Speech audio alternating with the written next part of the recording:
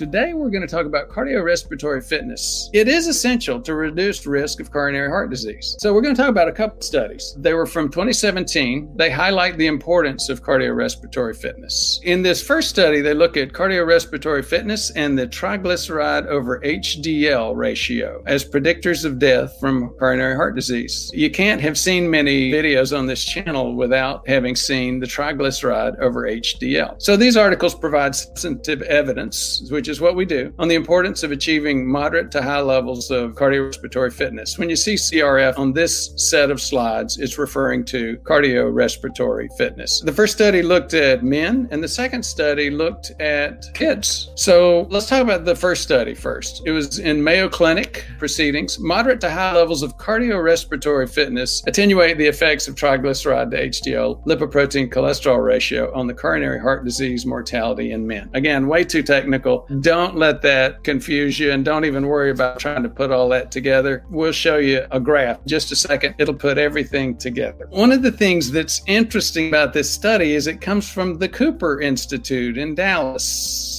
It may ring a bell. Ken Cooper wrote the book Aerobics, the original aerobics when the jogging trend started. We're going to talk about that a little bit later too. But on this study, 40,269 men received a comprehensive physical exam between 78 and 2010. The exam included a treadmill exercise test and measurement of the triglyceride over HDL ratio. Participants were categorized into low, moderate, and high fitness groups, and then they started stratifying based on those. Regardless of whether the blood triglyceride over HDL ratio was low or high, having moderate to high level of fitness provided some protection from coronary heart disease when compared to having low levels of fitness. So if you look at this graph, I promised we would show a graph which explains the whole thing. Yellow is high cardiorespiratory fitness, again as measured by the ability to get up there on a stress test. Blue is medium and red is low fitness.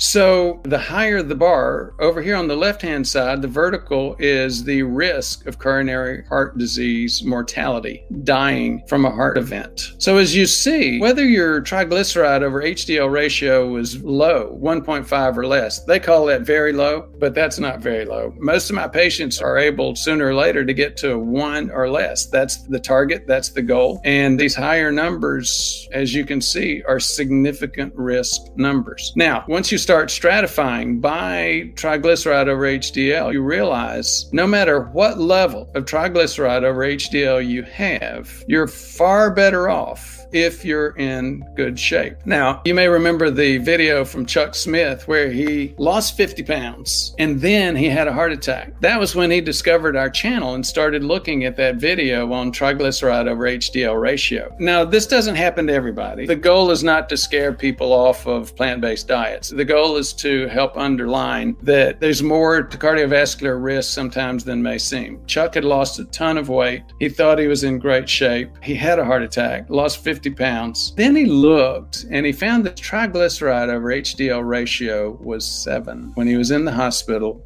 for the heart attack. So as these go up, the highest here is 3.9. You can imagine what triglyceride over HDL of 7 would be in terms of risk. That's a side issue. Pardon me, went down another bunny hole. The real point here is no matter what your triglyceride over HDL ratio is, being in good cardiovascular conditioning helps. That was the study on men from the Cooper Institute. Let's talk about the study on kids for a second. This one is titled Cardiorespiratory Fitness Cutoff Points for Early Detection of Present and Future Cardiovascular Risk in Children. It had a 2-year follow-up. In a 2013 study, researchers from Spain tested 213 primary school children, 6 to 10 years old, and followed them for a 2-year period. The aims of the research were to study the association between cardiovascular fitness, or they're calling it CFR, and cardiovascular disease risk in children, and to determine a possible cutoff point related to cardiovascular disease disease after 2 years for 8 to 12-year-old children. Cardiorespiratory fitness was expressed as oxygen consumption value calculated from a shuttle run test. They looked at other data as well: skin fold thickness, blood pressure, triglyceride levels, HDL levels. And they're looking at triglyceride over HDL. They just didn't put them together. Glucose and insulin levels. Our cardiorespiratory fitness levels of at least 39, and we don't need to go deep into that, but at least 38 millimeters per kilogram for girls, 39 for boys. They were associated with a more favorable cardiovascular risk profile 6 to 10 years in the 2-year follow-up. Now, what does this tell us? Basically, a couple of things. Number one, cardiovascular risk exists in kids. Now, these are not deaths. These kids weren't dying from it. But what that's showing is, yes, as we know, the obesity epidemic is hitting our younger generation. It's impacting cardiorespiratory fitness. If a child has a problem with it today, they're much more likely to have a problem with it 2 years later. So that's the issue on kids. Now let's talk for a minute about a couple of issues with the study with men. Number one, we talked about Ken Cooper. It's very interesting. I had done this analysis on this study before I recognized and realized that was Ken Cooper's Aerobics Institute. As I mentioned earlier, it gave me some perspective on the filters that we look at things from. So as I said, Ken Cooper wrote that original book titled Aerobics. He was all about jogging. Here's jogging, and it's different from what we're looking at today. I'm coming from a very different filter based on information and evidence research which has happened since the aerobics craze. Aerobics is just, it's going a little bit faster than walking. Walking is very healthy for our health, and we do need a base of walking. But back in Ken Cooper's day, the perception was, well, you just need to jog. Go out there, go a little bit faster than walking. You should be able to talk while you're jogging. That's the kind of level they're talking about. There was no focus on high intensity intervals. There was no focus on really pushing your cardiovascular limits. There was no focus on resistance training. And you know what? That improved the health of a lot of people. But since that time, since 70s, 80s, 90s, that aerobics jogging craze, information has come out which indicates, you know what? It's a lot better in terms of insulin resistance, prediabetes, cardiovascular risk if you can do a couple of other things. In fact, I've got a video where we looked at a study done at Mayo Clinic where they actually took muscle samples of 20 to 30-year-olds, 50-year-olds, and 70 and 80-year-olds. And the thing that really impacted the mitochondrial muscle mass was not jogging. It was, most of all, high-intensity intervals. And when you look at multiple sports, cycling, endurance sports, performance sports, you don't train for improved performance by just simply long, slow distance. That used to be the mantra back in the aerobics era. LSD, long, slow distance. Nobody's throwing that out. Nobody's throwing that under the bus, but we're realizing now you need to push your metabolism. You need to push it harder. In that Mayo Clinic study, for example, by far, the biggest impact was in the 80-year-olds who were doing high-intensity intervals. Second place was resistance training, and aerobics was a distant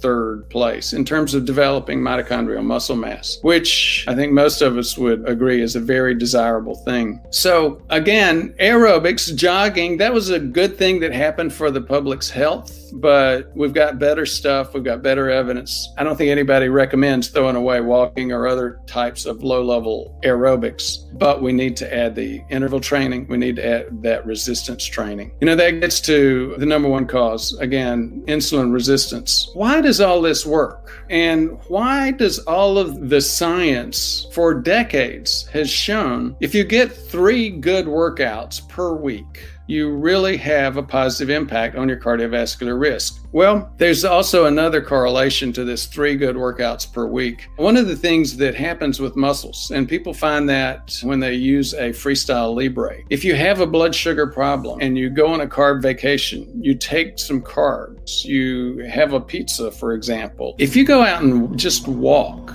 a simple walk, you'll take the top right off of that spike. Now that happens because muscle activity bypasses those resistant insulin receptors. So if you can bypass those insulin receptors, then again, you're having a major impact on the number one cause of heart attack, stroke, and plaque: insulin resistance. So the focus is to get that blood sugar out of the blood and into the muscle. What we have found, and it correlates back to that 3 times per week, if it's a large muscle group, if it's intense exercise, this insulin-like effect can last for up to 48 hours. So 48 hours, 3 times a week, get that heavy workout in. Now, last point we're going to make about this is, if this is so helpful, why is stress test not a great way to predict heart attack and stroke? Well, stress test does help. I mean, you can see here that being in good condition is a risk factor, so to speak, for being healthy. If you're in better condition, you are more likely to be healthy. But it's a long way, big difference to say cardiovascular conditioning decreases your risk than to say that something like a stress test, which gauges your cardiovascular conditioning, is going to predict heart attack or stroke. You know, you just have to look at cases like Tim Russert's and thousands of others where they did great. Russert was in very good cardiovascular condition, but he still had other stuff going on. So even though he was able to do well on his stress test,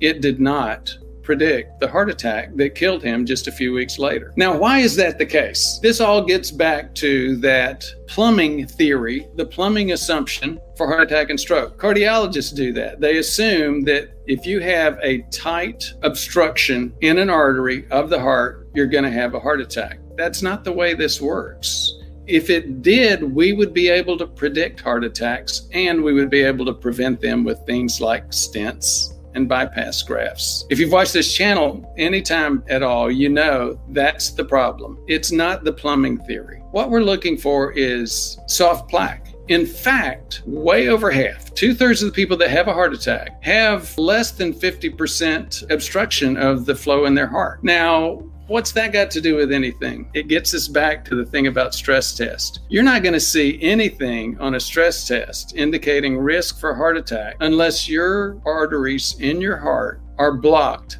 50% or more. That's why a stress test can't predict a heart attack. So thank you so much for your interest. Thank you for listening. For more information, please visit our website at prevmedhealth.com. To learn more, watch our videos on YouTube at Ford Brewer, MD, MPH. Thank you very much for your interest.